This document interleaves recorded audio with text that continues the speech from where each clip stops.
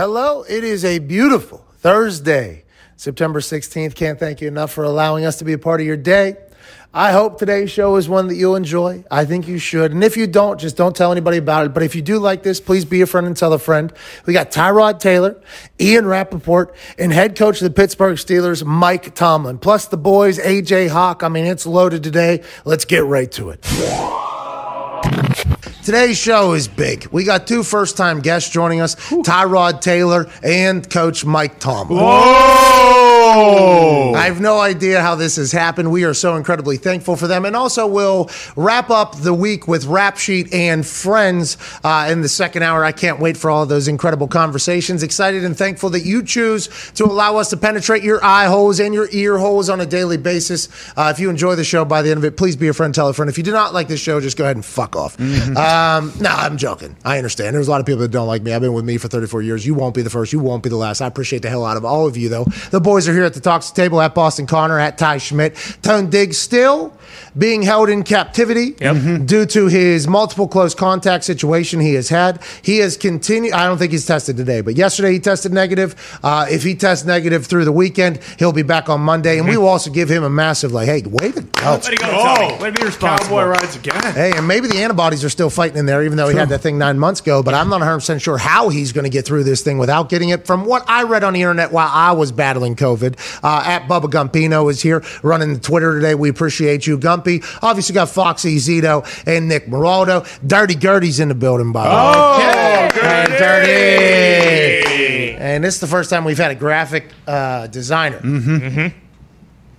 Which is pretty absurd to think that we have had an internet company for now 4 years. And this is the first time we've had a graphic design. We are very thankful for you, Dirty. Want to let you know that. And Billy and everybody else, we can't thank you enough, NFL, for allowing us to turn this, potentially bland Thursday. And we've had a lot of those in this particular run of shows in the last 7 months as NFL wasn't around. But this Thursday, you wake up this morning and guess what? There's NFL football tonight. Feels different. Hey, there's an NFC East matchup that we have no idea what the hell is going to happen. There's a 3.5-point spread. There's magic cooking. It's a Washington football team favored over the New York Giants. New York Giants look terrible. Yeah. Bad. Washington football team did not look bad. They lose their starting quarterback, but no, lo and behold, the Heineke, the almost playoff god for them last year is now starting, and I think this is going to be a great matchup. Both these teams have a lot to prove. The NFC East last year was the absolute worst. This year, stats are saying that they are not. Dallas Cowboys look to be great. Philadelphia Eagles beat the dog shit out of the AFC or NFC South Atlanta Falcons, so it might be a different year for the NFC East as a whole, but tonight, I'm excited for us to really get a chance to see Danny Dimes in a make-or-break year.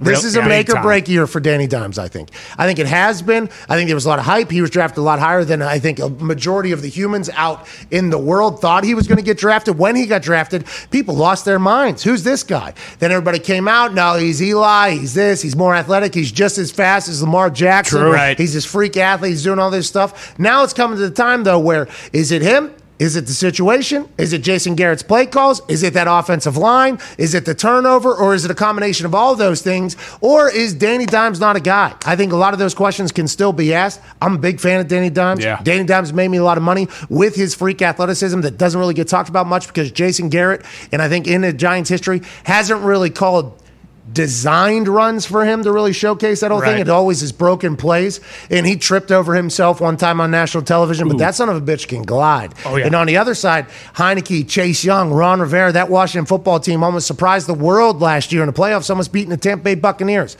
Now, Tampa Bay Buccaneers are winners. That's what Bruce Arians said. So they did come back and win that game. But this Washington football team against a tough Chargers team wasn't able to stop them at the end of the game. So they got a lot of questions to be answered as well. I think we're in for a good one tonight. I'm excited for tonight's Thursday night football game, and I can't wait to dive in and bet all over this whole damn thing. It does feel like a something's got to give game. We talked about that a little bit off air. I mean, Danny Dimes, he's 4-0 against the Washington football team, but the Giants, they're 0-6 on Thursday Night Football since 2015. So something's got to give here tonight. I mean, it's tough. Danny Dimes is a fumbling machine, and he's got two very, very difficult edge rushers to compete with tonight. So we'll see. We'll see. Who knows what's going to happen. I completely forgot about one of our guests today, Mike Tomlin, talking to Chase Young and saying, I ain't never going to lose enough games to get somebody who looks like you on the field. All right, dap up. See you later. Have a good one. See you. That's real. Chase Young, immediate game changer as soon as he stepped on an NFL field. Yeah.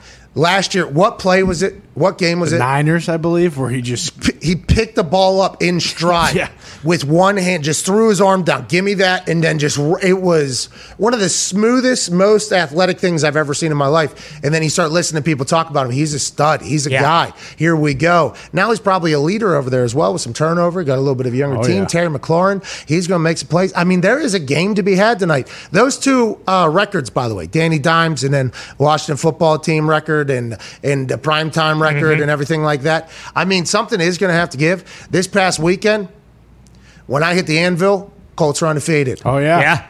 Colts were also completely defeated in season opener since 2014. Something had to give. Yeah, something's got to give game. I lost. My record lost. And I'll have to turn that around, obviously. I will have to turn that around. But in this particular one, what will it be? Will it be the primetime Danny Dimes? Will it be the Washington football team Danny Dimes? I don't know. I have real questions. And Heineke gets a start for the first time since that playoff game. He's a guy who has a lot of swagger, a lot of moxie. I think the team likes him. If you remember the mic'd up situation last year with Chase Young, he actually went out to Heineke and said, like, this is what Heineke, I love this guy. Like, people in the locker room seem to love him.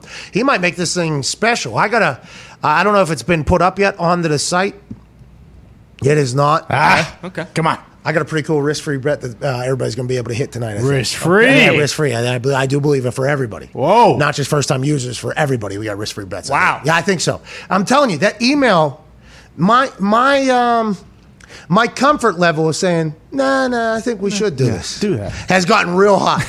Okay. It has gotten really high. And to FanDuel's credit, they're like, yeah, all right, let's do it. And I appreciate and respect that, but I think everybody on earth is getting a risk-free $10 bet tonight that could pay out. Big. Yeah, call me Patty Parlay. Whoa. That's what they're saying. A little parlay. Maybe. I don't know. We'll see if I think it's going to get put up here. Okay. Tech is the thing now, because our first year with FanDuel, they were asking me to put in the Super Boost on Monday night or something. Yeah. And it's like, hey, a lot of things are about to happen through this. And then there's Tuesday. Hey, we need it by Tuesday, because we have to, build the whole thing. I'm like, okay. And I think by the end of the season it was like Wednesday or whatever, which is very nice. Not for the Thursday night game, but for the Sunday night game. But from Wednesday to Sunday, like, a lot happens. A lot happens. So the fact now that I think both tech side on the back end of them, they are okay with like, okay, you can send it over to us day of. And I'm like, cool, thank you. I appreciate that because that helps out a lot with how we're feeling and thinking about things. Not on tonight's game necessarily. I don't think many would change, but through the season, I think we're going to continue to do this thing. I'm pumped for this. And I guess we're just a waiting game on whether or not it's live. Son of a bitch. No, I mean, how am I not supposed to just talk about what it is exactly. right now? I mean, you can give people a So little FanDuel taste. is giving like a $10 risk-free same game parlay. Don't put the thing up yet because we don't know. There maybe tonight. If they can't get it up tonight, it will be I think next Thursday or whatever. But it's a $10 risk-free same game parlay because the same game parlay when they brought that into the game, it changed. Immediately. So they want to continue. I don't think they want to take a victory lap on the same game parlay, but I think they do feel good about the fact that the same game parlay is a crowd pleaser. Yeah. And it is a way to win a lot of money. So I think the way we fell on this thing happening was like, let's just let people know what could potentially happen. Yeah. Let's just let people know what it could be, what could happen. $10 could turn into what, 160? At least. And it's risk free. Are you kidding? At least 160. So they set up some guidelines. They set up some guardrails. Okay, this is what it can be. All right. It can only be up to this plus. It can't go below this. We can't do that. It has to be in here. Only this amount of legs. I'm like, all right, you got it. It's actually a pretty cool thing between us and FanDuel being like we're trying to beat them. And they are trying to beat us back, though. Let's not get. It is a nice little gamesmanship they got, and the $10 risk-free same game parlay for everybody, new users or not tonight, I think should be a winner. But you'll be able to see what I think is going to happen tonight, and that is quarterbacks are going to be running tonight. Oh yeah. Even if we Jesus. can't do the risk-free, I'm probably just going to put in that as a separate on its own bet. Probably bump that up a little higher than $10, just because I feel good about it. Yeah, like for instance, over under on Danny Dimes, I think is like 20.5 yards or something tonight to run. He'll do that in one run. Yeah. That is something that Danny does. And by the way, that's a bet that is alive Ty talked about this earlier. That's a bet that's alive for 4 quarters. That could come from one play. I love the quarterback over on their rush yards. Oh, yeah. RG3 made me so much money and literally blew out his hamstring the next play. But he got 37 yards on that one. All you need is one play. If you have an athletic quarterback, all you need is one play, one coverage to be completely going another way, one Chase Young chasing Danny Dimes out of the pocket and him having to go run. I mean, those bets have been good to me in the past, so I let off with a couple of those. I do think there's going to be more points than people think. I think there's going to be some points scored in there. Really? I think so. I don't know. I don't know if that's the right thing, but I do know it started at 46 and a half, and it's all the way down to 40. Yeah. So if you just play the game of, hey, we're trying to beat Sportsbook, we got at least 6.5 points in their eyes. So I like 6. That's a touchdown. Yeah. I'm a big fan of that. Obviously, extra point. But you get it. That's a big thing. So I think you have to do that if you're just looking at how the line had moved. I feel good about what we're cooking, and I hope it can get up in time. Yeah, and with that under, Lombo Bombo talked about it earlier. This Washington football team, everyone was talking about such a great defense, and last week they gave up like 470 yards. So you got to assume they're like, hey, let's tighten it up and let's go get Dan Jones on Thursday night. Well, we will see. I mean, I hope Dan Jones actually has a chance to run, Well, sure. Well, that's the thing, running for his life. Yeah, that's what I'm exactly. hoping. I think it's almost to our benefit that their line might be kind of dog shit because he is going to be running for his life all night, and he might pick up, 28 rush yards in the first quarter.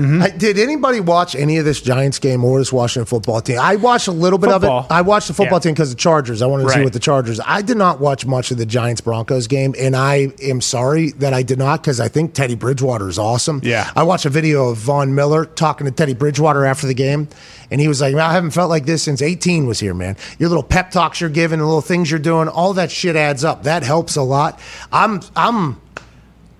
I mean, the Broncos, all anybody has been saying out of the Broncos camp and Broncos fan base is if we have a quarterback, we're going to be good. Yeah. Teddy Bridgewater, did he get kind of bamboozled last year because he didn't get a chance to play with Christian McCaffrey, who made up like 20% of their salary cap down in Carolina? Feels like it.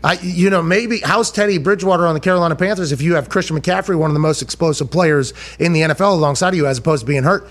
Probably better, right? Yeah. But obviously in the building, they felt for whatever reason that Teddy's not the guy. They move along. Teddy...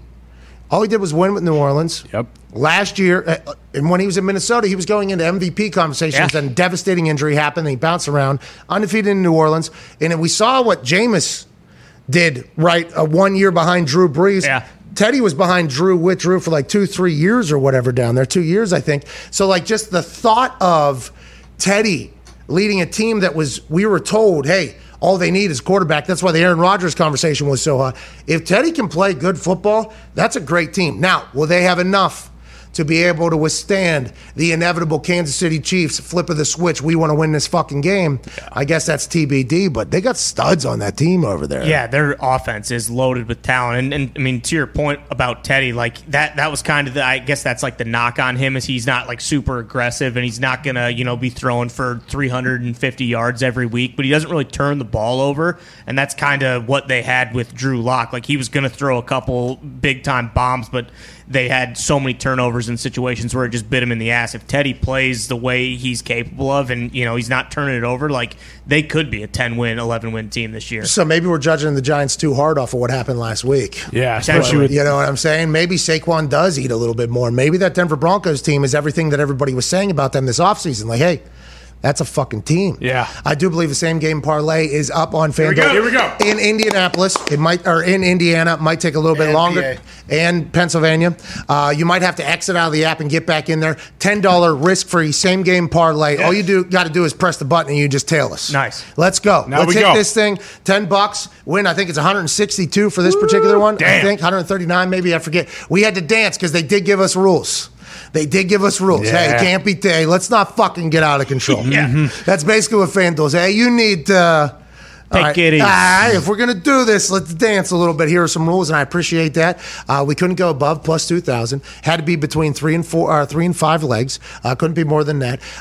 Below plus 400. So if these odds change and they get below plus 400, they will refund everybody. We cannot go below plus 400. That would be business suicide, basically. Is what they're saying. Max bet for the risk-free same-game parlay, $10. It is refundable, obviously, if we lose. And then all users are eligible after opt opting in. Shout out to FanDuel. Let's fucking go get this cash, homie. Yeah, this is awesome. And to what it is, you can zoom in on that thing so I get the exact thing. Over 40.5 total points.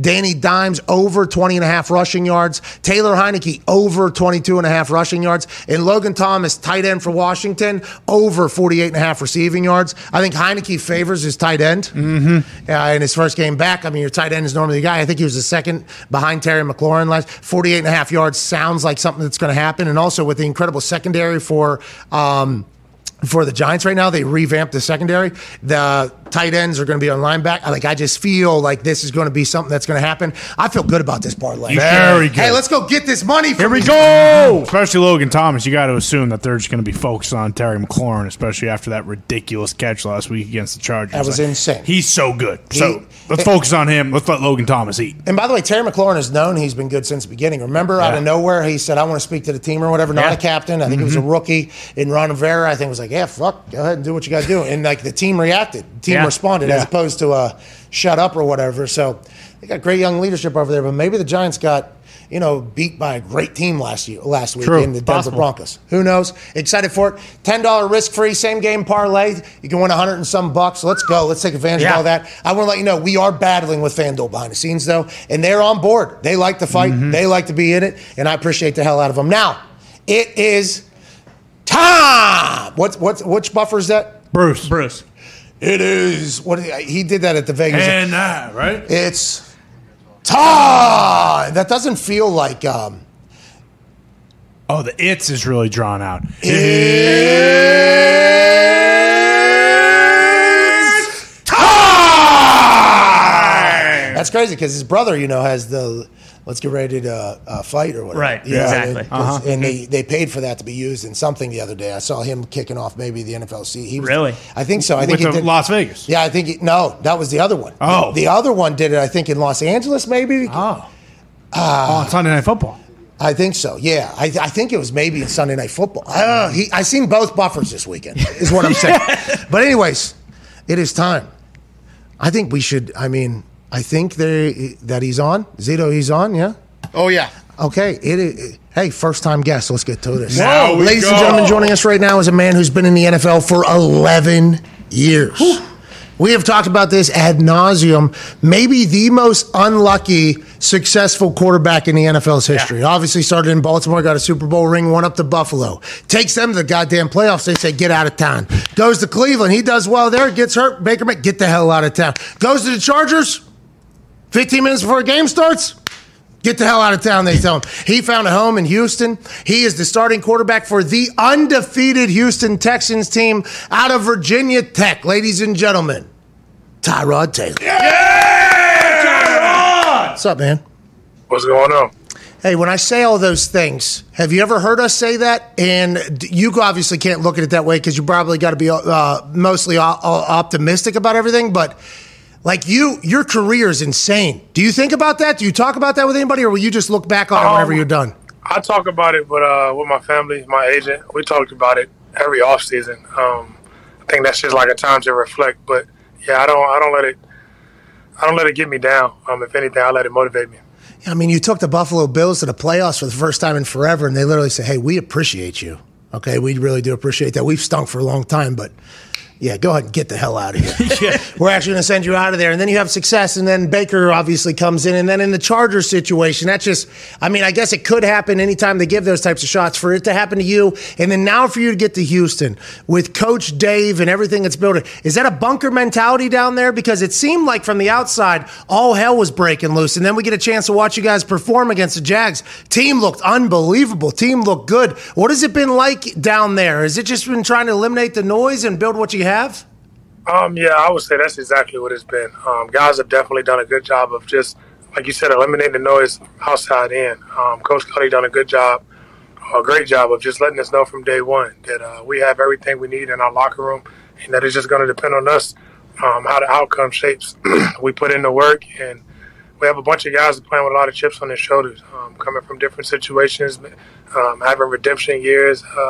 Just a lot of guys that are excited to play with one another, but also a lot to prove. So when we take the field on Sundays, obviously we play with that chip on our shoulders. But it's just about us going out and having fun, more importantly. I think we saw in Hard Knocks, you're obviously first guy in, last guy out, watch so much film, you're always prepared. You had Danny Amendola in there. You got that incredible backfield. It seems like your running back position is absolutely loaded. Whenever you started looking at this roster and when you get into training camp, and obviously Danny's very recent, but was it kind of exciting for you to be like, hey, this is going to be my team? It feels like this is a good team. It's an underestimated team, an underappreciated team, and it's going to be like my team. That had to feel pretty good, right, coming into the year? For sure. Definitely was excited just coming into the training camp. Obviously, spending some time with those guys in the spring, seeing the type of talent that they have. Always had admired a guy like Brandon Cooks from afar. I never got a chance to play with him, obviously. And guys like Mark Ingram, who I played against in college, and even Philip Minsley the last 2 years with the Chargers playing against Denver twice a year. David Johnson, all those guys, Rex. I could keep naming. I've always had respect for those guys from afar, but getting a chance to play with them and seeing those guys work, it just excites you even more. And going to continue to keep building the offense around those guys and allowing those guys to make plays. Did Urban Meyer come up to you after the game and thank you for retiring him from college football? No, I did not speak to Coach Meyer, but best of luck to him for the rest of the year. I'm sorry, that literally, the guy coached one game. You guys beat the hell out of him. And everybody's like, he's out of here. Yeah. He's going right back to college football. It's a beautiful thing. What have you, because obviously you were with Joe there early in Baltimore, and then you go to Buffalo, you go to Cleveland, you go to the Chargers, you end up in Houston. Like, what do you take away from those places? Was there things you learned from everybody? Was there one particular thing that you think made you a much better quarterback than it did beforehand? Can you look back on any moments in any of these other franchises where you're like, that was a massive moment and a huge breakthrough for me as a QB? Yeah, I think I could kind of take stuff from each organization, honestly. I want to say early on, obviously I learned from Joe, but it was also a lot of leadership that I learned from within that locker room. Walking into the locker room with guys like Ray Lewis, Ed Reed, Suggs, Anquan Bolden, the list goes on. Just to watch those guys, how they went about their work day to day, just the professionalism that they had. Definitely learned a lot from them then. Like I said, alongside playing with Joe and watching him work as well, and then getting the opportunity in Buffalo, I think that kind of helped me go into that opportunity with the right frame of mind and knowing how to attack that situation. Learned a lot from those guys there too. And even to stop with the Chargers, being able to spend some time with Philip, understanding how he prepares for games, how he attacks defenses, just to pick his brain on different things. Like I said, I was grateful and thankful to be able to learn a lot from those guys along the way, also while molding and shaping my own game. Yeah, and I think, by the way, 11 years in the NFL, quarterback is, you don't just fall there. You're a hell of a fucking football player. I didn't mean that as like, did somebody make you better? But that in your journey with all the different stops, you feel like there has to be something. So it's nice to hear you give a lot of credit to everywhere. And you don't have to answer this, but I'd be remiss if I didn't ask about it. When they stuck that golf tee into your lung 15 minutes before the game, did you? Oh yeah, keep a straight face. Yeah. Did you think? Yeah, okay. Did you think about getting loud? Because you handled that very professionally, and I think a lot of people around the NFL, starting quarterbacks around the NFL, are like, "How did this happen? How does this happen?" You've just always seemed to handle things like incredibly like team oriented, team first. Have you always been that way? Because that could have became a big fucking deal. Obviously, we were all very surprised by that whole thing. Yeah, I've just always been taught to handle things with class. I mean, obviously, it was I guess you could say, an accident that happened. Definitely unexpected, but it was nothing that I could do. Nothing I could do at that point. My main focus was getting back healthy, and it was a lot for the return to play when it comes to that situation. I couldn't travel for a good amount of time, but like I said, my focus had just shifted, and I didn't want to be, I guess, just the odd person in the locker room, a person bringing negativity. I just want to stay positive through it all, and looking forward to a situation that I had here, opportunity that I have here. It seems like you're the perfect guy to end up in Houston, by the way, with everything that's going on. And I know probably outside the building, everybody's thinking like, hey, this place seems like it's burning down from within. And then you show up and it's like, hey, I've been through some shit.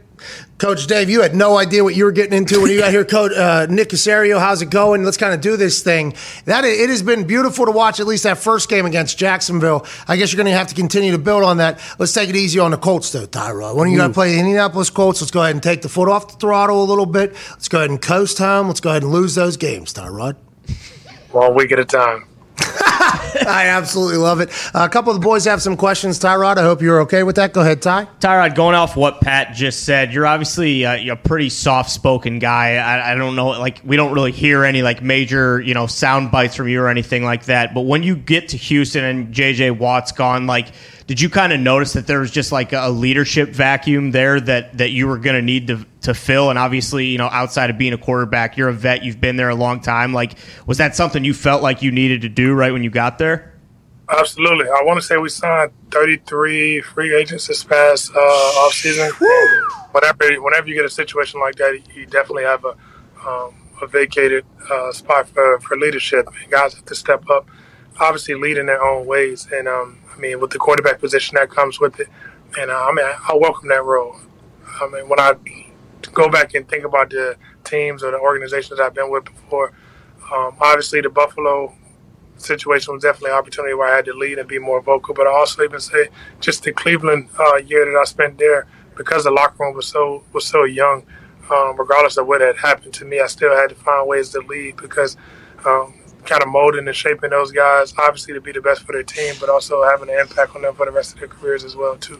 So, when you walk into a situation like this, year 11, naturally people gravitate to the people with the experience, and they look forward to you sharing your knowledge with them and leading. I apologize for interrupting an incredible line right there, but everybody that has ever played in the locker room with you loves you.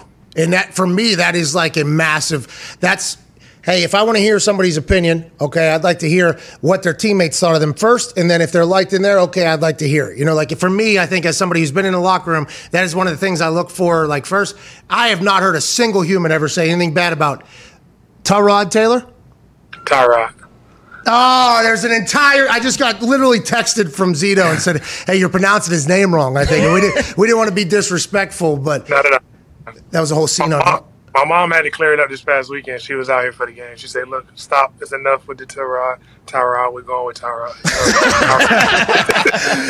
Tyrod, we have one more question. We appreciate you. Go ahead, Connor. Yeah, Tyrod, I actually have a shirt on right now that says, "I'm a big Jack Easterby guy." How is he around the building? Does he assist you with any game plan or tips on how to attack a defense, or is he just kind of more of a motivator out there? He's great in the building. I would say more of the motivational side. Whatever we need, Jack for, he's there. He helps the guys in tremendous ways. But as far as the game plan, that's up to we work directly with Tim, TK, and Pep, and the rest of the offensive staff. Pep Hamilton's down there. I completely forgot about that. What a legend that guy is, dude. Yeah, Pep, good man. I was with him last year with the Chargers as well, too. So it's good to see him back around. And obviously, I like him as a coach. So. He said a couple things that have been completely out of pocket to me. He said he could beat me in a race. Whoa. Yeah, and let him know. He still thinks he's like his college self. He does. Thank you. I'm happy I'm not the only one who thought this. He came up to me this one day. He always has fresh shoes, by the way. Like, very clean shoe game. And he's a very cool guy to talk to. And I made like a tackle, I think, or something, and he congratulated me. And he said, "I'm 100% certain now that I'm faster than you," or whatever. And he walked away. I'm like, "Oh, you need to go to hell. All right, Pep, you need to relax." That guy's a good guy to have in a building. I completely forgot about him. Please tell him we said hello. Thank you so much for your time. Continue to crush it. And we enjoy watching your career from afar, man. It's been awesome. Oh, yeah, no problem. Thank you. Hey, West Virginia's got Virginia Tech this weekend. 20, yeah? Yeah, Hokies with the W for sure. Okay, you want to bet 20 or what? You want to, yep.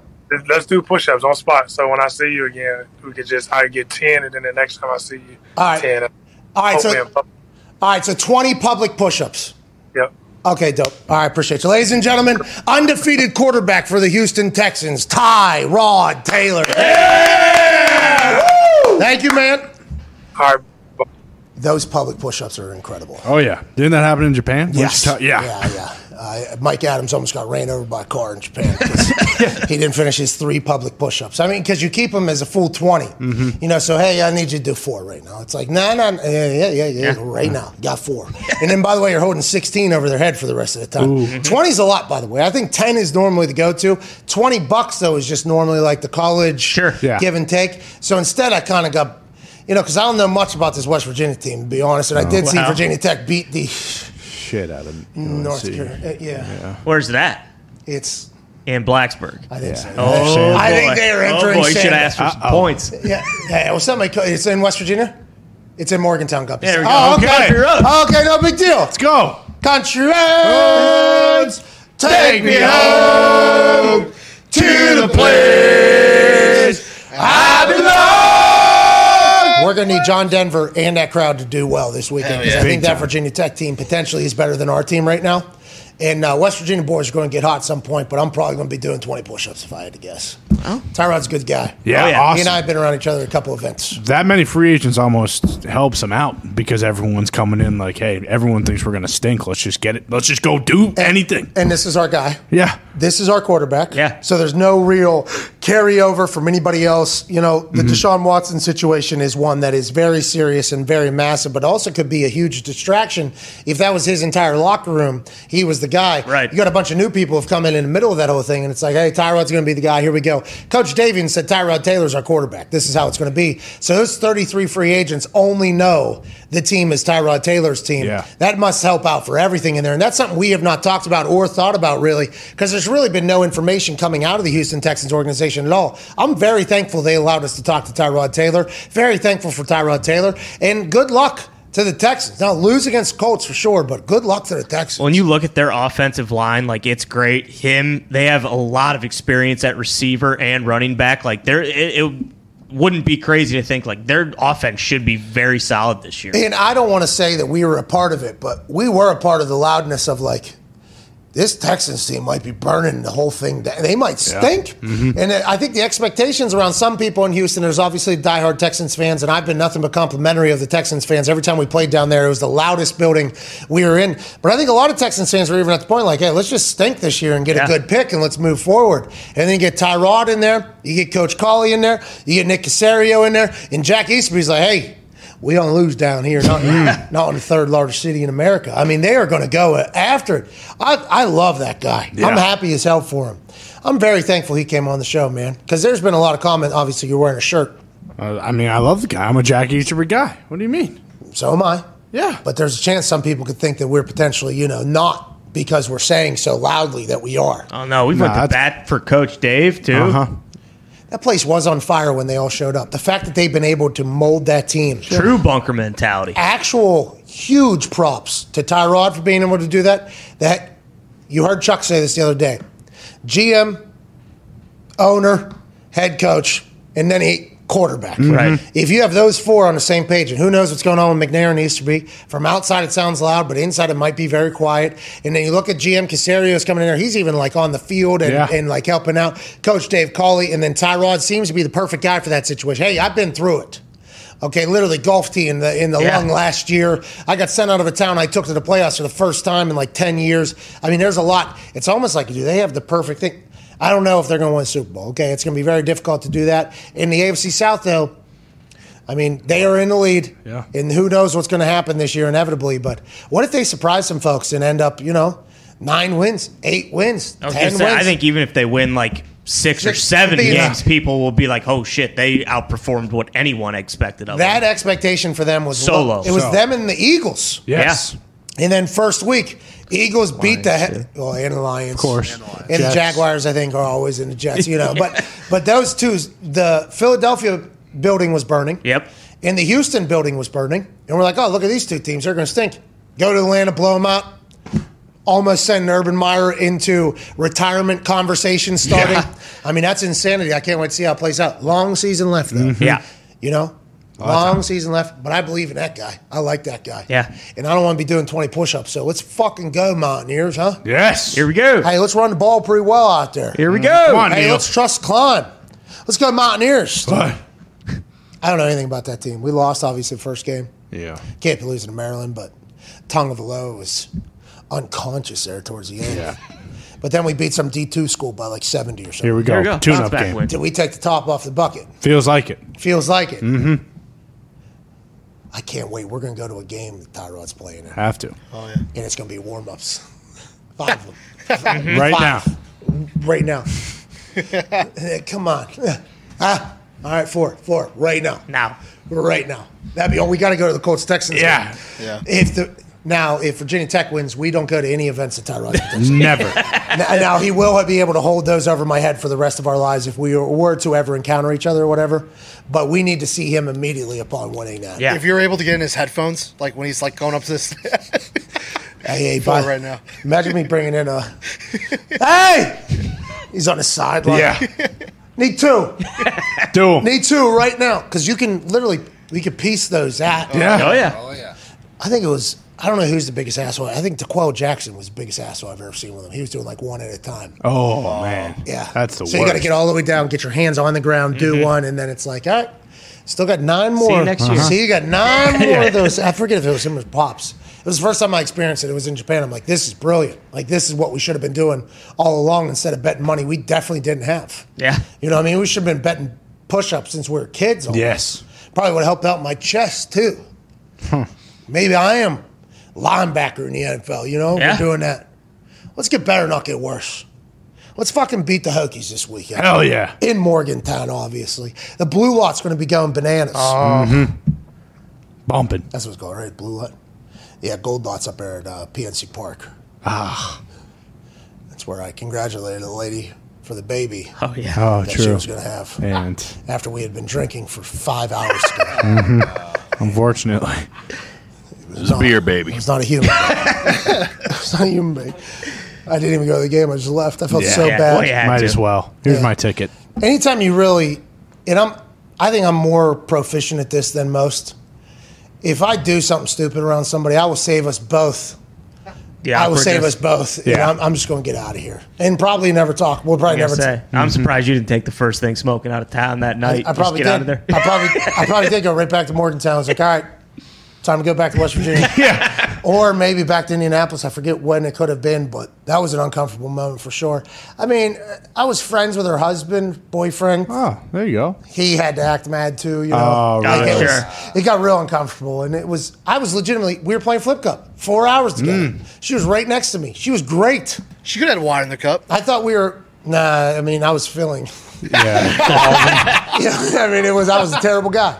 I was a bad. Listen, I admit my mistakes. Hand up. And as soon as it happened, I said, "Oh my Oh, no. god, What have I Oh done?" my god!" And then I was like, kind of, nobody even had to tell me, but I think Nick walked over and was like, "You're getting out of here." I was like, "Yeah, I have to. Have to. I do believe I have to get out of here right now." And it was the right call. But what I'm saying is,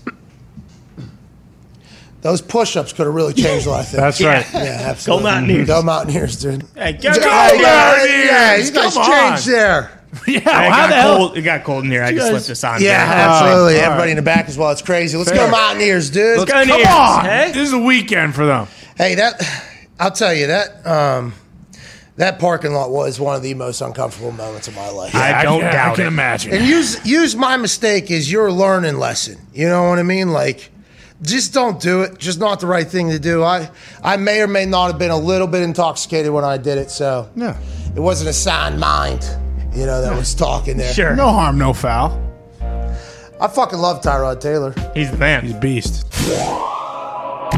Now that the world's opening back up, so many new thrills are on the horizon. Okay. And whether you've been in a relationship for years or just getting started, we're excited to get back out there and meet new people. Hell yeah. When the moment comes, let's not come too quick. Oh, here we go. That is not what they had in their copy. They should. That was, I think they're going in a different direction, so let's go back a sentence or two. Okay. When the moment comes, you want to be ready. That's true. Yeah. With Roman, you can get a free online evaluation and ongoing care for erectile dysfunction, all from the comfort and privacy of your home. Once you take care of that, though, you get the Roman swipes, and guess what? Lasts a long time. It's- Banging it. Yeah, it's Pete Alonso at the home run derby. That's right. Dingers. Downtown. Bingo. David Population U, dude. Hell yeah.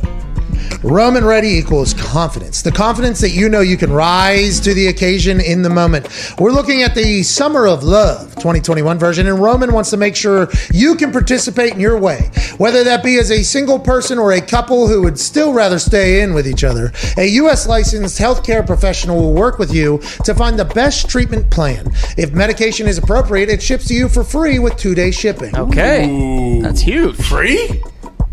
The shipping's free. Wow. I believe, not the Medication. Free No. 2-day shipping. Yeah. Go to GetRoman.com/McAfee today, and if you're prescribed, you can get 50% off your first month of ED treatment. Okay. That's GetRoman.com/MCAFEE. And if you're prescribed, you can get 50% off your first month of erectile dysfunction treatment. Make sure you're ready to have confidence and control this summer.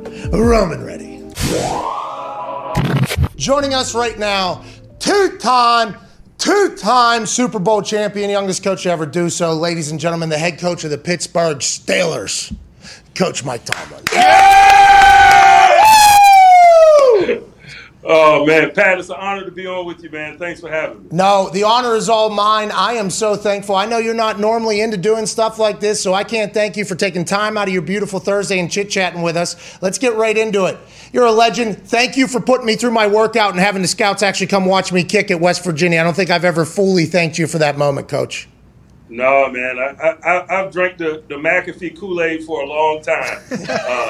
And so it's cool to be on here, man. It's cool to watch you transition in life, man, and the success you're having with this, man. I'm honored to be here. Okay, well, let's get right to it. I am thankful that you have done everything for me that you've done, and saying those nice things is obviously nice. And A.J. Hawk over there, he tries to tear down the program every single goddamn day, Coach. So hopefully he won't do that now. Let's get to it. The quote that I was most interested about from you is talking to the rookies, because you had, I think, the second most amount of rookies starting this past weekend. I believe the Jets and some other team, and you guys were the only one to win. And you were talking about the experience in college football versus in the NFL, and how college has loud environments, but in the NFL, it is different. What is the place that you think made you realize, like, hey, being in the NFL is different than college? Because these fans are vicious. These fans are mean. They're rooting against you as opposed to in college when they're rooting for you. What really made you feel like that? And how long have you been describing the fans to rookies that way?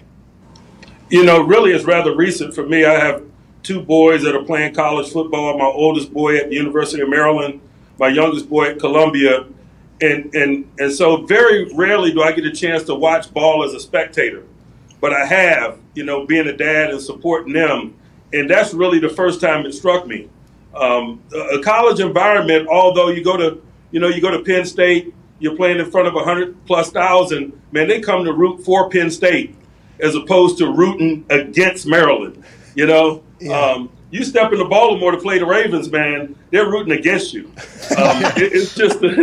It's a different feel, and really just, you know, supporting my kids and going to games as a dad, it struck me. So it's more recent. I haven't been saying that for a long time. It was funny. I was talking to Pat, our rookie tight end from Penn State, man, and he felt it in Buffalo on Sunday, and he confirmed it. He was like, Coach, just the general attitude as the buses ride up is a little bit different. Oh, that's awesome. Hey, Coach, this year with fans back in the stands, obviously we're only through 1 week. Like, did you have to, I guess, warn some of your young guys maybe that played last year without a crowd? Okay, this is going to be a little bit different? There's no question, man. You know, there's some guys that's played significant ball around here for us, like Chase Claypool. You know, that was the first time he's ever been in a really hostile environment. And so it was new for him as well. And he's probably the second-year guy that I probably spent more time talking to about it than others. More than anything, just as a coach, man, when you're leaning on young guys, you help them perform to expectations by preparing them for some of the adversity and stuff that the environment presents. And we knew going into Buffalo what we were getting, those of us that's been in this thing for a while. We'll chit-chat about the offense in a little bit in Chase Claypool as well, because, I mean, he made a massive moss. I mean, that was a hell of a play, and I assume he's only going to continue to do that. But your defense is the topic of conversation, because now, with all the analytical shit that's all over the internet, we learn everything about every decision that you guys make now, and they can paint the narrative however. You guys didn't blitz at all, and Pittsburgh is known as a blitzing defense. I mean, it always has been, always since Lambeau. I mean, it was something you're known for. Is that just because of how good your defensive line is? Is this something that you obviously can't give anything away, but is that why you made that decision? And do you think that affected Josh Allen and the boys who had to be expecting pressure all day? Hey, we embrace that Blitzburg reputation. We try to live it out every Sunday. That's something that we embrace. We don't shy away from that. We want to play attacking defense. But we wanted to win that game as well. And so from time to time, man, we're willing to stray away from our personality, if you will, in an effort to do so. I think that Josh Allen and company probably wanted us to blitz, and so we chose not to. Go ahead, AJ. So I guess when you look at your offense and Big Ben and the offseason you had and everything, is he, I guess, throughout camp and through week one, is he where you thought he would be? He is, man. He's physically in good shape. You know how it is, man. The second year off of an injury, you're really back to yourself. And so, he had an off season, and so he's doing really good physically. But more than that, I think he's just having fun playing football, man. I think he's enjoying the mentorship that comes with his job. You know what I mean? He's looking at 4 young people in that huddle and others that are new to us. So, I think that's a fun challenge for him. At least, his actions show that they are. I think a lot of the older guys, they get to the point where, when you're young and you're going to play for a long time, normally that's expected as you come in the league. Then business jades some things. You get a little bit, you're either banged up. And then as you get towards the end, I think you start seeing the light at the end of the tunnel. You start enjoying every meeting, every practice. You stop taking it for granted as you once did. I think that happens with a lot of older guys. But the locker room culture changed completely when I was in the league, from when I was a rookie to when I was done. And I retired after the 2016 season. Now it's even more different, I would assume, from when you came into Pittsburgh and everything like that. The dancing on the logo, the TikTok, everything like that you guys have had to experience. What is your messaging in there? How do you adapt and let players be themselves without, doing too much? Because that is a fine balance that you've been able to do, I think, in an incredible job with throughout your entire time in Pittsburgh. I think for me, more than anything, I try to stay connected, just getting a sense of where these guys are coming from, what's in vogue for their generation, what captures their attention, how do they learn, how do they communicate, how do they interact with each other formally and informally. And I think being a parent kind of helps me. My boys are 19 and 20, so it's not much difference between them and some of the younger guys that I deal with here. And so for me, it's just about gaining an understanding, working to stay connected. I'm not a big social media guy, but I got involved in Twitter and that stuff a couple of years ago because I just wanted to get a feel for it. I just wanted to know. I just wanted to get a sense what moves them. And so, that's my general attitude, man. It's adapt or die for me. And I don't want to be one of them old crusty guys, man, that just refuses to adapt. Although I am one of those old crusty guys now. Yeah, you are old as shit now, you know what I mean? I mean, you've been around a long time. I remember back in the day whenever you showed up, there was a lot more, to the camera. There was a lot more. Yeah, there was a lot of that. Now you're just old-ass man now, huh? You know how it is. Years in this business will scar you, man. It'll settle you down. That is classic. Whenever you talk about like the new generation, and you have 4 new guys or 4 young guys at wide receiver, every year it feels like if you guys don't win a Super Bowl with the expectations you have set for yourself, the standard is the standard, right? You guys have done.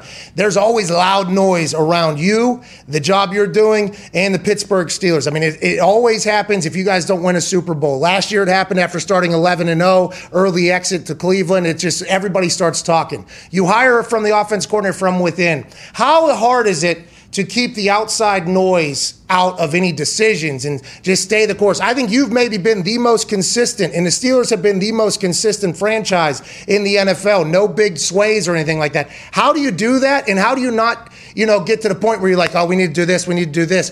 What is it about the Steelers organization that you guys kind of keep some consistency and don't really go off the rails much? Just the consistent, steady leadership, man, that we have from the Rooney family. This organization, man, has been under that leadership for generations. And so, they have experience that money can't buy, man. They've grown up in this business, and that steadiness of leadership kind of filters down to all of us, man. I hear the noise, but I don't. It motivates me. It doesn't move me in a negative way. I embrace it in that way, man, because I appreciate the fact that people care. And I try to relay that to our players, man, so that we wear it in the right way and we utilize it as fuel. I think that's the thing here. But make no mistake, all of that is possible because of how steady Art Rooney is. in the midst of adversity. Do you think other people in their fan bases have any idea on how important it is to have that stable front office? Like when I look at the Steelers, you think, hey, first class through and through, top to bottom, it trickles down. Like every job's not made the same. Like I try to tell people that every head coaching gig is different. Like how valuable is it to have a steady front office like that? Hey, I don't think fans care at all. I just think they want to win. And I appreciate that about fans. That's just our mode of operation. That's our business model. It works for us.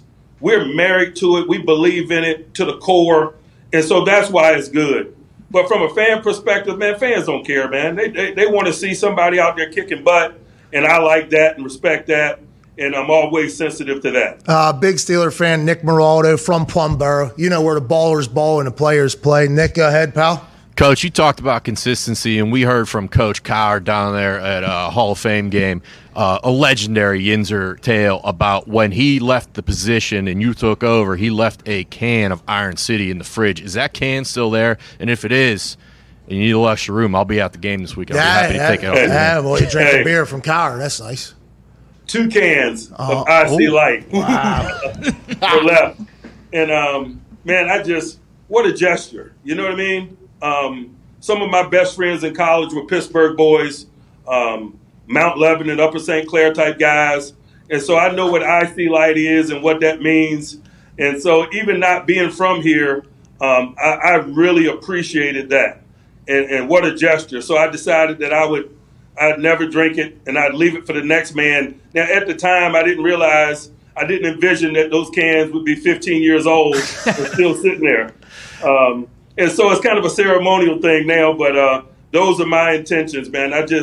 What a gesture. I appreciated the support I got from him, man. I've appreciated the support that I've gotten from him over the years, man. It's just a cool, real small fraternity. Pittsburgh Steeler head coaches, man. It's a two-man deal at this point, man. And I just appreciate my big bro in BC. Oh, that's awesome. Those beers are going to be terrible. All right. I'm just assuming that whoever you hand those to, if they're a booze hound, they might drink those and puke on their first day on the job. But, I mean, you got to do what you got to do there. And whenever you talk about the fraternity of coaches for the Steelers being small and everybody else hoping to have that, it feels like the Steelers organization, it might be because I'm from Pittsburgh and I see it more, but every time we talk to anybody, whether it's, Kiesel or even Debo got in on the action and conversation where there might have been a couple years where that wasn't the case. It feels like Pittsburgh, the Steelers organization, is like a college. You know, it feels like the OGs, like Ryan Clark, Ike Taylor, and Troy and everybody. Why is that? Is that because of ownership? And how do you continue to build that culture with new players coming in and everything like that in the new generation of the world? It's not like that everywhere at all. You know, I think it starts with stability. It's easy for those guys to feel welcome, man. The guy that coached them is still sitting here with the whistle around his neck, man. When those guys come to town for weekends or what have you, man, I am glad to see them on a personal level. And I think that aids in the connection. And I think that's what makes it, like a university football team, if you will, man. They're Steelers and Steelers for life. And they come back, man, they're going to see familiar faces, people that are glad to see them. My assistant head coach, man, John Mitchell, has been here since the 90s. It's just a real cool thing, man. It might not be valuable to all, but we see the value in it. It's something that we hang our hat on. I take pride in it. It's funny. You're talking about BC. It was at the Hall of Fame game. He came down on the sideline, and I let him make a couple of defensive calls. and he marveled at the fact that I still named the defenses some of the names that they had when I got here. And I do that out of respect for the tradition that is the Pittsburgh Steelers. When we're bringing both outside linebackers, man, we call it dog rush. And so it doesn't matter if it's Kevin Green and Greg Lloyd. It doesn't matter if it's James Harrison or Lamar Woodley, or now today, Alex Highsmith and TJ Watt. That's something that they all share. They all love dog rush. They know what dog rush means. And that's just some of the little things that we do here in Pittsburgh, man, to kind of capture the stuff that you can't measure, to have that feel that you speak of. That's amazing because, by the way, then they can share stories in the room of, we ran this. So, I mean, that is just something that is just, those moments are priceless, One of my favorite moments with you is when you would tell me every warm-up, I'm going to get you back to Pittsburgh when you're old and cheap. What does that mean? What did that mean? And should that have been taken as a smack in the mouth, like whenever you said that to me? No, man, it was a tip of the cap, man. There's certain guys Good. around this league that I'm really interested in, but I know I cannot afford. And you were one of them. So I was going to wait for you to physically deteriorate a little bit until you came back into my wheelhouse. Oh, my God. Hey, yeah, go ahead. One of my favorite moments, man, you hit that pass on us, man, in Indy that day, and you hit the Conor McGregor walk on us, man. That was it was a classic McAfee moment. Well, and also a classic Tomlin moment as I'm jogging out to kick the kickoff, and I don't know how much Steelers fans or Steelers players are going to like this. I saw you and DHB, Darius Hayward-Bay, walking down the sideline staring at me, and I was like, man, I appreciate that. All right, I appreciate that. Wish you would have let us, maybe get back in the game a little closer so that I can talk about the game more often. We lost by like 70. All right, I mean, that's not great. But I really appreciate everything you've done for me. And there's also another person that's normally with us on a daily basis, and he is the biggest Steelers fan we know. He has to be in a sanctuary in seclusion because he had a couple close contacts, and we can't be losing the fucking roster right now. You know what I mean? Can't have it. No doubt. So he recorded a question for you, and I can't wait to hear your answer after it. Awesome. Coach T, first and foremost, from me and all Yinzers, I just want to thank you for everything that you've done for Pittsburgh on and off the field for the last 15 years. You have no idea how much happiness that you have brought us, and I can't thank you enough for that. Now, to the question. We love, and we talk about on this show, how much we love when a team takes on the identity of the city. People have said in the past few years or whatever, sometimes the team hasn't had that in Pittsburgh. I disagree. But this year, it definitely seems like that's a thing. The defense was flying around, obviously. The O-line, while they're young, they were playing with a lot of attitude. Freiermuth took someone, bounced them out of the club into the front row. Wide receivers are cracking, putting people on their asses. It was awesome to see. Is that something that you guys ever talk about as a team or as a coaching staff or when you're bringing in players to potentially take on the identity of the city, because you know that that's winning football and that's what Pittsburgh loves? I just want to let you know, or see if you had any thoughts on that. Thank you so much for coming on. This one is for Steelworkers. 7's coming home. Thank you. He was crying this morning, Coach, that he wasn't here for that. He was crying. I love it. Yeah. It is something that we thoughtfully construct in team development. Man, I think it's important. I think it's part of what makes the Steelers who and what we are. And more than anything, forget whether or not we embrace it. It's how we're viewed in the National Football League. And I know that from being a part of other organizations. It doesn't matter what year it is. The week you're playing the Pittsburgh Steelers, everybody in the opposing locker room is walking around saying, oh, it's Steeler week. We're playing the Pittsburgh Steelers. We know what type of game that's going to be. And so it's responsibility from my perspective to prepare our guys for that they understand that their reputation precedes them, and the responsibility that comes with being a Pittsburgh Steeler from a reputation standpoint. They're going to get physicality from people that play us. People that play us are going to sell that song all week, and so we can't run away from it. I choose to run to it. I choose to educate our young players. You either wear it like a badge of honor or you wear it like an anvil, and we choose to wear it like a badge of honor and aspire to it. And so I love it. I love being a part of it. It's a beautiful thing. How about the game we got this week, man? Two teams that kind of embrace that mantra, that attitude. We got the Silver and Black Boys coming in here this weekend. And so they're another organization that really embraces the intangible history that they have and the persona that's associated with it, man. I'm excited about competing against those guys. The Yinzers are going to go bananas in Heinz Field this weekend. First time it could be filled up in a long time. I can't wait to see it, and I can't wait to. Oh, mama, I'm here for my life.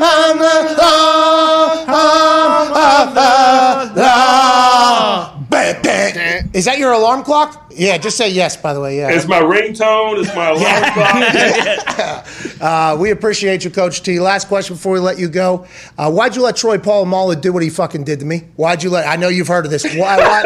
Well, that's a short side of the field. That's bad football. You guys coaching unsound football over there in Pittsburgh? How did that happen? Hey, we know you and love you as a man, but But on Sundays in the fall, man, you're the nameless gray faces that we. All right, ladies and gentlemen, head coach of the Pittsburgh Steelers, never had a losing season, absolute legend, 2-time Super Bowl champion, Mike Tomlin. Yeah! Thank you, Coach. In the football world, AJ, tonight you got Washington, you got the Giants. How do you feel about it? What do you think's going to happen? I like Washington. I like Heineke. I like Washington's defense, and I don't know. I'm not sold on the Giants' offense. I think the Giants' defense can play well, but I just don't know if their offense can be explosive and score enough points. Okay, and we had a full circle conversation about the Giants earlier, actually, because we talked about how terrible they did look at times this past weekend. But also, I think we all forgot how good the Broncos roster, remember, is. When Aaron Rodgers was potentially going to go there this offseason, we don't know if that's real or not, by the way. We have no idea what is real, what is not at this point until we get a full behind-the-scenes conversation, which maybe we'll be able to do this entire season. But when Aaron was potentially going to go there, all anybody was talking about, hey, this Broncos team is ready to go. It would be an upgrade, people said. Because I didn't pay attention enough to the Broncos, I don't think, until I heard all those things being said. So maybe the Giants, we're just playing a very good team. Maybe Chubb and Vaughn did change the game for their offensive line, even though their offensive line looked terrible last year as well. Maybe it's a whole new game. Who knows? To break down some of the ins and outs that could potentially be happening behind the scenes here with Washington and the New York Giants and what's going on with Odell Beckham Jr. and all around the NFL, ladies and gentlemen, it's time to wrap up with our friend, Rap Sheet and Friends. Ladies and gentlemen, Ian Rapoport. Yeah, Rap Sheet! What's up, dude? Hey, you looked, somebody sent a screenshot of you on NFL Network yesterday. You look like you, are you okay? Is everything all right? We're in the second week. You shouldn't be as sad as you did look on TV yesterday from the photo that I saw. You all right? Is everything okay? Yeah, I mean, I don't know what photo you saw. I've seen some, I dove into the video a little bit. The coach's tape is up on Game Pass, which I appreciate. So I looked at myself. I thought it looked great. I haven't seen what picture you looked at, honestly. And then, here's the problem. Like, you got all this stuff like PFF grades and all this other nonsense. To me, I know my performance. I thought it looked really good. What did you get out of PFF this weekend? Did they grade you low, pal? Were you lower than Siciliano? I'd assume so. Yeah. I don't read it. That stuff I leave for other people. Oh, yeah. Yeah, their opinions on you don't matter to you, obviously. Right. Obviously, I haven't read it. So yeah. Hey, your information matters to all of us, though, and we're thankful that you're back. Let's dive into it. Tonight, is there anything we should be keyed on, alarmed to? Any big storylines that might pop up here between now and time the game starts? I don't see anything crazy. To me, and I actually just talked about this on NFL Network, and obviously I assume you guys had that up on the big screens in the office there. Lower left. Yeah. Lower Always. left. Every day. Yeah, it's lower middle when Good Morning Football is on. Chris Carter was on today, too. Send a word up there. We need more Chris Carter on TV. We love Chris Carter over here. And then as soon as Good Morning Football is over, that thing gets slid right over to lower left. So you were in lower left, I think. Right in front of, that's like right in front of the seat that I sit on. Oh, yeah. True. Prime time watching. Okay. Yeah, it's time down there. Okay. A lot of tension over here. You're kind of over here. But yeah, it's up there. Okay. There you go. So Ryan Fitzpatrick. So, over the last couple of days, he's been getting all these medical opinions, trying to see what the plan is. Does he need surgery? Does he not? He is going to opt for no surgery, so he's going to try to rehab out about 8 weeks, which is a long time. Obviously going to stay on IR. Now, could get back maybe a week sooner, but 8 weeks is about the ballpark here, which means Taylor Heineke, who we're going to see tonight, who we saw in the playoff game, is going to be the guy for the next 2 months. And it's interesting because in almost any other situation, having a backup quarterback is bad. I am not sure how much of a drop-off, with all due respect to Fitz, I'm not sure how much of a drop-off this actually is. We'll find out. Taylor Heineke's not bad. I think they have as good a chance to win now as they did before. So that'd be one thing. And then the other thing is, I think Saquon's usage will probably ramp up just a little bit. Had 10 carries last week, maybe a little bit more, but kind of needs to get some confidence to get back in the flow of things a little bit. Got it. Hey, what about Daniel Jones and the rest of that offense? How much urgency do they need to have? And don't they need a good showing here in a national game to get people calmed down a little bit? I live in New York. I know very well what talk radio is going to be like and what the tabloids are going to be like. It is a national TV game, which you guys know everyone overreacts to anyway. I think they really do need a good performance. And you guys hit it right before I was on. This Broncos defense is legitimately good. I think it is possible that they played bad because this Broncos defense is good. The personnel is great. The corners are awesome. But they have to play well tonight. Otherwise, it's going to be a thing. Otherwise, is Daniel Jones the guy is going to be louder than is Dave Gettleman the right GM? So that I mean, it's early, I know, but I also know how New York reacts. I would say it's very important. Is Jason Garrett, how are thoughts on Jason Garrett? Like, if this is a make or break year for Daniel Jones, which I don't know if it is or not, you would know better than us, but will they stick it out with Jason Garrett the entire time if things don't go well? And is it Jason Garrett's fault, you think, potentially? I mean, if things continue to go the way they went in week one, I would say, probably all options are on the table there. It's interesting because, we know where Joe Judge is from. He's from New England. He also, and so many of the New England coaches kind of run a similar system to what they did with the Patriots. Jason Garrett runs what the Cowboys ran. So if things continue to go really bad, that would be an interesting change to make. We're not close to there yet, but, they're not going to change quarterbacks in year 3. And, if things continue to go in a bad direction, sometimes things need to happen. So I wouldn't say that's crazy. I just don't think we're anywhere close to that. I'm excited to see what ends up with Jason Garrett. He was on a hot seat for 7 years in Dallas because it was the America's team. I got a chance to meet him. He was a very positive guy, but it seems like in New York, if you got Saquon back and that offense continues to just stink or whatever, and I'm not saying it's going to, but that would get loud. I think that would get loud. Let's move around the NFL just a little bit here. Odell Beckham Jr., Kevin Stefanski says, you know what, he's out, all right? Is that just for safety? Because I thought I saw videos of him this offseason running full speed, making insane catches. What happened? Was there a setback? Is there just he wasn't all the way back yet and they're waiting for him to be all the way back because they know it's a long season? What's going on with him? So I thought he was going to play last week. It is interesting. And, Odell is obviously a great player, very, very talented, different dude, but very, very talented. And, the plan was for him to play last week. They just wanted to make sure when he warmed up, and he hadn't taken a lot of contact in training camp. So, he hadn't done quite all of it, but they thought he was going to get out there and play. Just wanted to make sure he was comfortable. They go through warm-ups, and it's like, oh, no, not this week. And it kind of was like a big thing because then it's like, why did he not play? I guess the feel was he just didn't feel ready. So then this week they're like, you know what, we're going to end the noise. No one's going to be talking about Odell. He's out already. I think week 3 would probably be, should be playing week 3. But again, I thought he was going to play last week. And of course the offense honestly looked pretty good anyway. So all last year too. How about out in Seattle, Russell Wilson? I know the new OC, Shane Waldron, right? They had a pretty balanced game, it looks like. Is Russell happy? Is Pete happy? How do you see this relationship going? I mean, Russell had a big hand in helping select Shane Waldron, I'll say. I mean, this was the guy that he wanted. And it's so interesting because, of course, Matt LaFleur came out of there as an OC. What happened? LaFleur came out of there as an OC first. What happened? You just looked off screen. Somebody texted you something? Should we know on anything on tonight's game? No, it was a reaction to the Fitch news that I put out before. No, you were watching the scoreboard. He was watching the scoreboard. Touchdown. Okay, sorry. Go back to Russell Wilson. He did a lot of that this past week. Yeah. So it's interesting. But Shane Waldron was always the guy that people said, even when LaFleur came out of the Rams, Shane Waldron was always the guy people like, this is the guy who'd be a great OC. He just never was. So when Russell and Seahawks picked him, I was like, okay, this actually is going to be a test of what I thought some smart football people said. In the first week they looked good. Russell got to throw it around.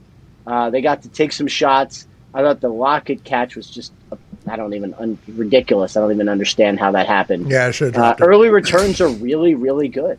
I mean, really, really good in Seattle. Well, and also then Russell Wilson won on Monday Night Manning. It was awesome on there. Mm-hmm. I mean, absolutely awesome. Hey, can they lie that was about? Pretty good, right? Unbelievable. I loved it. I honestly loved it, and everybody in my world, and everybody knows I have blinders on. Listen, keep the blinders on. You see them horse races. They have the blinders on the horses so they can't see them. I have a world that I live in or whatever, but everybody in my world seemed to be watching it, and I enjoyed it. Once you understood what it was, okay, there is just so much football information coming here. This is awesome. I feel like the ratings were potential bullshit, personally. Because they said that was like the thing, like a high buzz, low ratings. Was like, well, how does that make sense? How I know. I mean, I saw the ratings too, and I mean, I guess it would be hard to. I don't know if you. It would be. I don't understand why the ratings were what they were, but honestly, everyone I talked to was watching that too. I thought it was great. I mean, the best thing that I used to get to do when I used to travel for Thursday Night Football for 2 years was you'd sit in the green room with the analysts, and I would shut up, and they would just talk to each other and talk about football. It was awesome, and that's what it felt like. I thought it was very cool. I agree. I enjoyed it, and maybe we're just in the.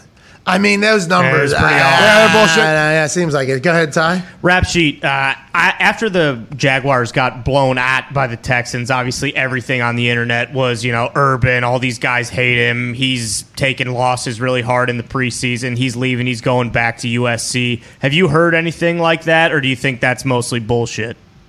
Yeah, I don't buy the USC thing. One, because it's literally one game. So, bailing on the Jaguars after one game would be highly unprecedented and probably ridiculous. But the other thing is he could have had the USC job, I think, at least twice, right? Like 2 years ago, remember, I mean, it's not like he was on the team. He was on Fox. So 2 years ago, if he tells USC, I want the job, like, I'm not saying they would have given it to him, but they would have had a hard decision. Same with the end of last year. Like, I have a hard time believing that USC job suddenly becomes open and he goes, oh, wow, I want that job. When, like, he could have kind of backdoored it like everyone in college football seems to and taken it 2 years ago. Now, another way to look at that is maybe he reached out to USC and said, hey, is that job still available? And they said, absolutely, we'll fire the guy tomorrow. Hell yeah. And then they did. That's what people think, though, that is potentially what happened. I, like you, though, think if he made Khan do all that he's doing down there, building up that city, doing everything that they're doing, investing, and then after one game he's like, you should still do all that stuff. It's good for your program. But I'm going to get out. I don't know how you answer to that. Like, honestly, I know there's been some other situations that have happened and people have come back from worse. That's a tough thing to answer to, I think. Like, you look like a mega asshole if that's the case. But I guess people have done it in the past. Go ahead, Connor. Yeah, Rap Sheet. Cowboys have lost 5 starters since week 1 started. I mean, pretty ridiculous. God. What happened with La'el Collins? Did he just miss a test? And then Randy Gregory as well, and then DeMarcus Lawrence yesterday broke his foot. How'd that happen? Okay, so we'll start with La'el Collins. Really strange, complex situation there. Gets a 5-game suspension. From what I understand, it was not missing a test. It was several times when the NFL tried to test him, and he was either not available or was not tested. And, I think for one time, stuff happens where, I don't know, you're in the shower. I have no idea. Stuff happens where you miss a test. I don't believe people are suspended for missing one test. This would have to be, something that warrants a significant suspension, the kind that we rarely see. So I don't believe it was one test. I think it was several tests and some sort of, the difficulties in getting La'el Collins to do drug tests was probably what landed him.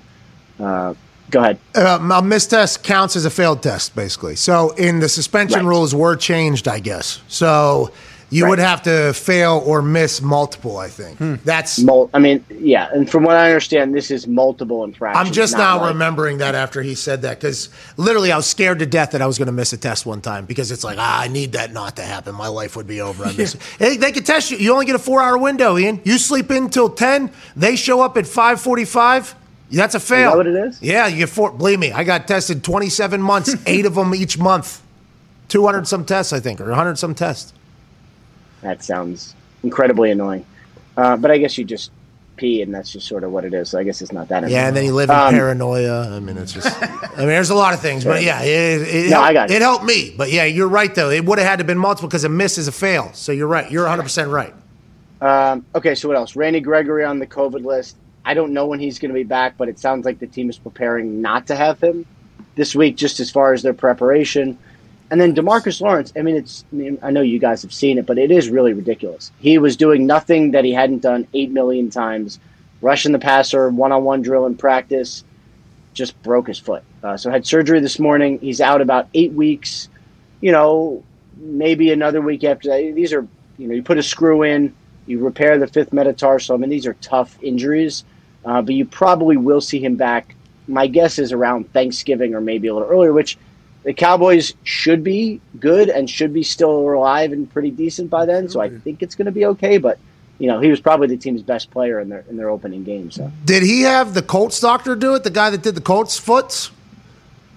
I don't believe so. I have not actually asked who his doctor was. The Cowboys doctor, Dr. Cooper, is world renowned. Sure, see, he's got the cowboy hat on the sideline.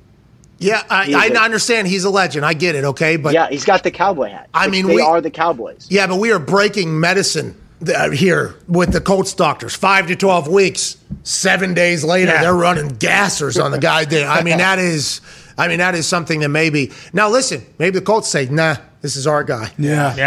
Maybe that's what happened. I don't know. But you're right. Cowboy hat. The Colts are giving people.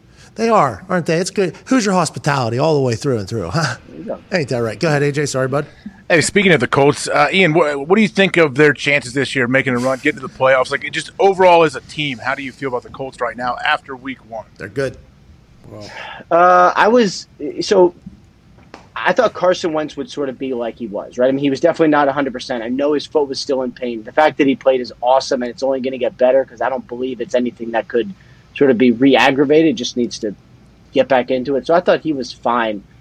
The defense, I was a little surprised about. And I know the Seahawks are good, but the big plays, like I was surprised. And I don't think that's going to continue, so I think the Colts are going to be okay. They still should be a playoff team, but like Wentz was sort of whatever, not surprising. Defense I was surprised by that. And so I don't know. Big week for the Colts defense, I would say. I'd say. All right, Rap Sheet, you going to break any more news today that we should know about maybe a little bit earlier so we can keep an eye out for your Twitter account? Hard Knocks? I hope so, because nothing makes me happier than breaking news right after I leave the show. But I got nothing in the hopper. Okay. So we'll see. We'll see what happens. Yeah, and Connor just said, I heard you dance around that a little bit. Hard Knocks is making an announcement tonight. What's that all about? You know. What's going on? What is it? You know. I don't know. I bet. Ian, tell us what it is. Anything. I don't know. Bullshit. Ian, just tell us. What are you doing? Just, you know who would tell us? Ian Siciliano would tell us. That's right. And Tom Pelissero, who's, he broke his leg or something like that, and playing with the family. What happened to him? Yeah, he was tying his shoe. He hurt his back. He texted us from his bed yesterday. He was like, guys, it's going to be a long road ahead. I know he's getting an MRI tonight, which is, tying his shoe? Look, we're old, man. Like we're not elite athletes that you guys are. We are. Tie his shoe for Christ's sake. Old TP needs our T's and P's. You can't be blowing your back out whenever you're tying your shoe, Tom. So let me just tell you what, as I'm thinking about this now, just think of the logistics of this. So imagine Tom at a youth soccer game, tries to tie his shoe, and then just is writhing in pain on the ground. What must the other parents have thought of this guy just laying on the ground? Oh, the famous dad is a fucking... Yeah. Oh, he's a bum. He's dead out there. Hey, Tom, the back is no fun, by the way. Those lock up on people. Drill down. Maybe drink some water so the arrow can continue to run north on Tom Pelissero. And he would tell us. We know he would. You won't. Obviously, your code to secrecy. We respect it, but a little bit less, I guess, since you didn't answer it. Ladies and gentlemen, host of the Wrap Up with Rap Sheet and Friends, Ian Rapoport. I am so sorry for interrupting, okay? There's a great conversation going on. Here I am interrupting that, but I want to let you know that I'd rather be caught dead than wear my favorite pair of sweats outside the house. Why is it that the clothes that are most comfortable are always the most unattractive? Is it too much to ask to be comfortable and confident at the same damn time? That's why you got to check out Public Rec. They make elevated athleisure wear into multi-dimensional sizes because they believe that comfort starts with a better fit. Their best-selling all-day, everyday pant is available in over 40 different sizing combinations and can fit men anywhere from 5'8" to nearly 7 foot tall. Are you kidding me? A better fit is the secret to making these comfortable pants look good. Now your favorite lounge pants can also be your go-tos for work, happy hour, the gym. After a year at home, they are the pants you need now. They are the you need pants. They come in 9 different colors, one for each day of the week, and then some. These are always the top choice in our rotation, and we've never had pants that fit this well. Don't feel sloppy and look damn good and be comfortable while doing it.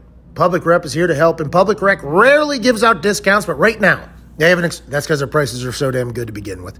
Right now, they have an exclusive offer just for listeners of this show. Go to publicrec.com. That's PUBLICREC.com and use promo code PAT and you'll get 10% off. That's publicrec.com and use promo code PAT to get 10% off your new favorite pair of pants. They're comfortable, they're stylish, and they fit perfectly. Public Rec, comfort and confidence all in one. Shout out to Public Rec. Shout out to you. Let's get back to the show.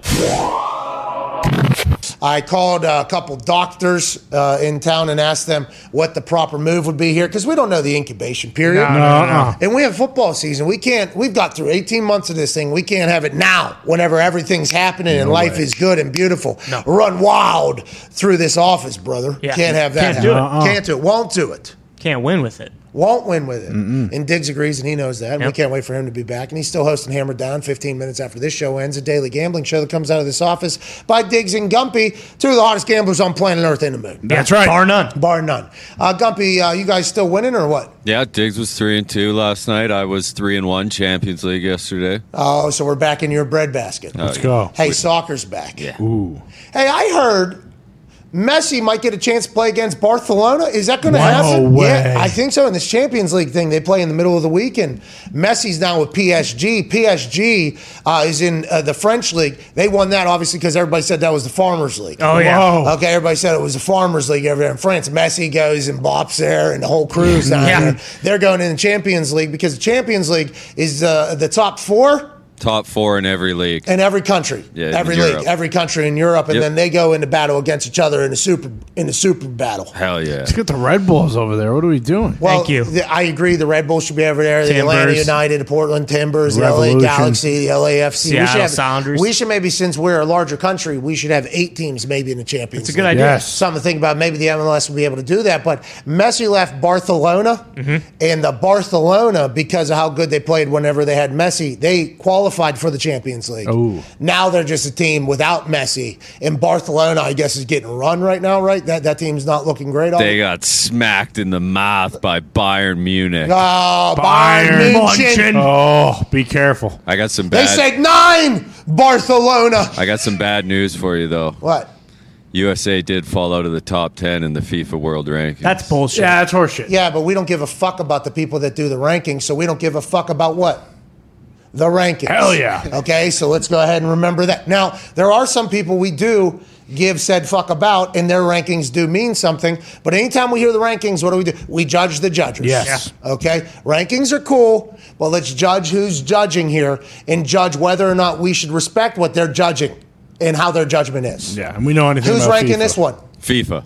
Oh, the ones that Exactly. Crooked, Exactly. corrupt bastard. You're Of paying course- for that list. Of course they don't want the United States to be yodelly, yodelly, yodelly, yodelly. All that goddamn rankings, because that would be bad for everybody. It's the world's game. America can't play our game. It's a beautiful game. Can't do it.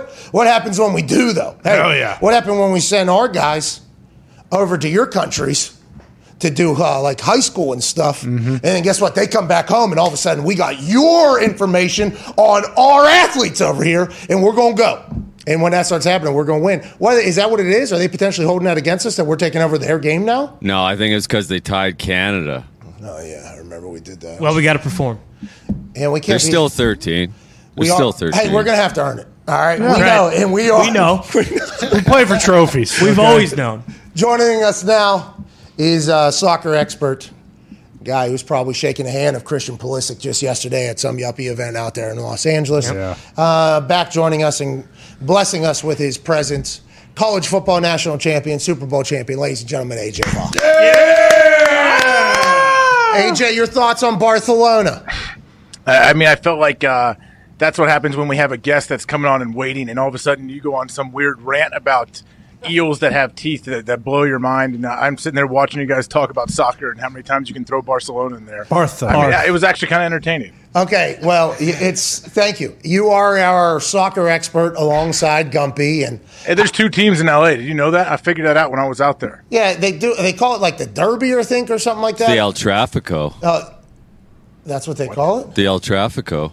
I thought it was called the Los Angeles Derby. I might have been wrong. It's called the El Trafico. Yeah. LA Galaxy and LAFC. The only reason why I truly know that is because Zlatan Ibrahimovic, I think, debuted in that thing and had a couple goals. And then I watched this last one. It was electrifying as well, by the way. That thing went back and forth. I think there was 5 goals in like the last 3 minutes. Yeah, really? The MLS is insane. I mean, it's right in the middle of football season, so there's no way we can fucking watch it. But it had a good run there for a little bit. You know what I mean, AJ? Yeah, I know it's weird that we can't really talk about like college football a whole lot. We know like people care about the NFL, and then sometimes we spend 20 minutes on soccer. Yeah, it's a beautiful game. AJ, that was a beautiful burial of soccer right there. I wasn't burying. I was saying, a little bit. You offended them a little bit. We know the people that like and watch the show, and maybe they aren't the biggest soccer fans. That's all I'm saying. Maybe go. Alexi Lavas probably has a great show, or Tony Meola. Tony Meola would have. I love that AJ though. You know, because he's got 100 kids or whatever. They're great. All of them are great. Wife's a great person. He's out in public in Ohio, and he's running into other parents, other Ohioans. Yeah. And they're like, yeah, I love the show, you and Pat or whatever, but the fucking soccer talk. Soccer needs to stop. That's it. It's AJ. AJ has done focus group studies on this, and it's all around Ohio, I'd assume. We apologize for that, but if you get caught up in a soccer conversation, just know that America has a team, and you can talk shit to whoever is talking shit to you about their team. That's all we'd like to let everybody know. AJ, great to have you back. We missed you yesterday, buddy. Hey, good to be here. How was that live interview with Tyrod? Did you know while you're watching? Because remember, he tried to ruin the Mel Kiper, Jason Glazer moment. He did, yeah. Remember, in the middle of it, he spewed. I thought it was real. What do you mean? Oh, yeah. And we actively heard your thoughts. As Mike's not plugged in. Mike's not plugged in. Obviously, Ty is talking to Ty right now. Okay? We know that the mic is not plugged in. I didn't know. It was done so well. I honestly didn't know. But you are the guy, like, at the magic show being like, left hand. Yeah. You see, I'm actually not. No. So that is one thing I have issues with. There's this great magician dude that goes out to Tahoe, and everyone's sitting there and they're watching like, oh, I'm going to figure this out. Yeah. And I'm like, I've watched them. If they're good, I'm like, there's no reason to even try to figure this out, bro. Like, you're that good. Who cares? Like, I just let me be amazed. I don't have to try to figure out every trick you're doing. I agree. I love magic shows. Have you ever seen John Dornbos? Does he go out to Tahoe? I have not seen him out there. I've seen him on TV and the internet a little bit. Dude, I rolled into an event in New Mexico. I think me and Pierre Garçon were some of the later arrivals because we had to fly. I think we had a couple stops before we got there. It was long before the private. Mm-hmm. Oh, okay. Long before. But there was an event out in New Mexico, and we showed up, and we had a couple of drinks, I guess, on the plane, maybe, and in the airport, and in the transportation to the place. So we were having a pretty good time, you know. And they're like, John Dornbos is in there. He's doing magic for everybody. And I was like, I actually said, like, I'm not a fucking kid. All right, I don't do magic. All right, I'm going to be at the bar or whatever. And they're like, Dornbos is the long snapper for the Eagles. I'm like, oh, I would like to go chat with the long snapper from the Eagles or whatever. So I wasn't even going over for the magic. I was going over for the long snapping conversation with this guy. And I sat down accidentally, like right in front of him, you know, and he did like an hour and a half right in front of my fucking face. And it was a complete game. I became like the biggest fan of magic that day. He had me get, and I was obviously a little bit intoxicated, so maybe it was a little bit easier to get me or whatever, Sure. but he had me get up and go to the other side of the room and pick up something, and the goddamn card was in there, and it was like my initials were on it or whatever, like how I would write it. I'm like, how the fuck? I was just mind blown from that. So John Dornbos put the magic back inside me, I think, in one drunk day in fucking New Mexico. It was insane. What a skill to have, by the way. We were at the Pro Bowl a couple years after that. He had everybody in the NFL basically surrounding him backstage as they were doing the Pro Bowl draft that everybody hated. They did this public draft. Andrew Luck was like the first pick, I think, and then somebody was the last pick, and that person's a Pro Bowler, and they were actually pissed that they were the last pick. Yeah. And it was like, hey, this is not supposed to be, but you were backstage for 3 hours. Dornbos did a 3.5 hour magic show. It was fucking unbelievable. I'm like, look at everybody's captivated. I'm all the way in. I'm happy to hear that you're not an asshole at all those shows. No. I know they practice. Like the guy Matt Furman, he's a stud magician. He was on Hard Knocks back in the day with the Jets when Rex Ryan was the head coach. I've seen him a bunch. He's really, really good. But those dudes, like some of those tricks, like, oh, I've been practicing this one for 2 years until they like feel comfortable pulling it out in public. It's pretty crazy. It's a move. Like they have these moves. I've watched so many documentaries on it now. Like I am a big fan of magic. Literally used to lead off my show with a magic trick. Just like that's what Lou Holtz does too in his speeches. All right. So you're back. Listen, I heard. I'm serious. He gets paid a bunch of money to give speeches, and he starts with a magic trick. I'm not going to give it away for the people that go watch. It's the newspaper. I've seen him do the newspaper. Coach, or Dr. Lou or whatever. He also told the Bumblebee speech to me one night before a game. Really? Yeah, we had the prime time. I don't remember how it was, but I was able to see his speech before our game. And I remember, maybe I took it into practice after watching, but I was saying it to a bunch of people, like, as a motivator. I used to love those sessions. And I think we do have Coach Holtz, actually, on the line. I think we actually do. Coach, what's the thing about the Bumblebee? I completely forgot about that. That was an incredibly motivating and inspiring story. Well, yeah, when I was at Notre Dame, I used to tell the guys, you hear the Bumblebee going, bees, bees, bees, bees. I want our defensive ends and our offensive tackles and guards to be bees, bees, bees, bees in your opponent's head all night, and we will win this football game. Coach, I got a question. Coach. Yep. Is it tough to win when it's hard? Like you have such high standards when you're trying to recruit all these 4- and 5-star guys. Sometimes you can't get them in. What are you insinuating, AJ? Huh? What are you I'm saying insinuating? it's tough to win at Notre Dame, Coach. You're goddamn right it's tough to win at Notre Dame, but I was the best goddamn coach they ever had. What are you GDing all over this place, Coach? I thought it was a pretty big Catholic situation. Well, it is, but I'm not the coach there anymore. The coach that got there, I don't need to get into his past transgressions, but I don't think he's a great Christian either. All right. What's going on with Play Like a Champion today? Something going on between you and Notre Dame? Yeah, I mean, I created the damn thing, put it in the locker room, and then Notre Dame acts like, they made it up. I said, hey, listen, fine, you want to use Play Like a Champion today on T-shirts and all that shit, then get me 3 months supply of Depends and some applesauce, and you can do it. Thanks, Coach. Thank you, Coach. You brought it up, asshole. No, I did. Yeah, you did. Welcome back. You crafted your hour after Lou Holtz by starting with a magic trick, like the big attention getter. I understand. Yeah, I did. And by the way, I made a thank you, Coach, for stopping by. You're welcome. It's good to be back, guys. Oh, my God. It's been a while. Hey, that's a real thing that's happening. By the way, for those that are wondering, Notre Dame and Lou Holtz had some sort of something going on over I think there was a cease and desist probably. Play Like a Champion today and merch and everything like that. Was it settled? Do we know? Was it settled? No, I'm going to get every last goddamn cent out of that place. Another GD. I don't know if Coach Holtz is dropping that many. Well, I'm hot. You know how much money they've made off Play Like a Champion today? And you know how much Dr. Lou's ate from it? Not enough. Good point. Thank you for your passion. There's also a alleged situation going on in St. Louis that is potentially brewing that I'm not sure we know enough about to chit-chat about. I think there's going to be some sort of settlement between the Rams and the city of St. Louis. Can't thank you enough for allowing us to be a part of your day-to-day. And to the guest, Tyrod, coming through with an incredible conversation. I don't want to be doing no public push-ups. To head coach Mike Tomlin, what a legend. That was awesome. Ian Rapoport wrapping up some stories for us and then immediately breaking news after he got off the air with us and then doing that on NFL Network. I mean, just standard operating procedure. AJ Hawk was back, and I think he'll be back for some time, and the boys crushed it. But thank you all so much for allowing us to do this every single day. We'll be back tomorrow with a nice feel-good Friday. And then the greatest weekend in the history of weekends is happening. Hope you participate in my risk-free $10 same-game parlay, $10 to win $116. And if you lose, they will refund you. Only good for tonight's Washington-New York Giants game. Can't wait for it. We'll react to that and more tomorrow. Ty, please play some independent music and propel these people into a beautiful Thursday night football Thursday night. # in the Pod Squad. Can't wait to see you. Cheers.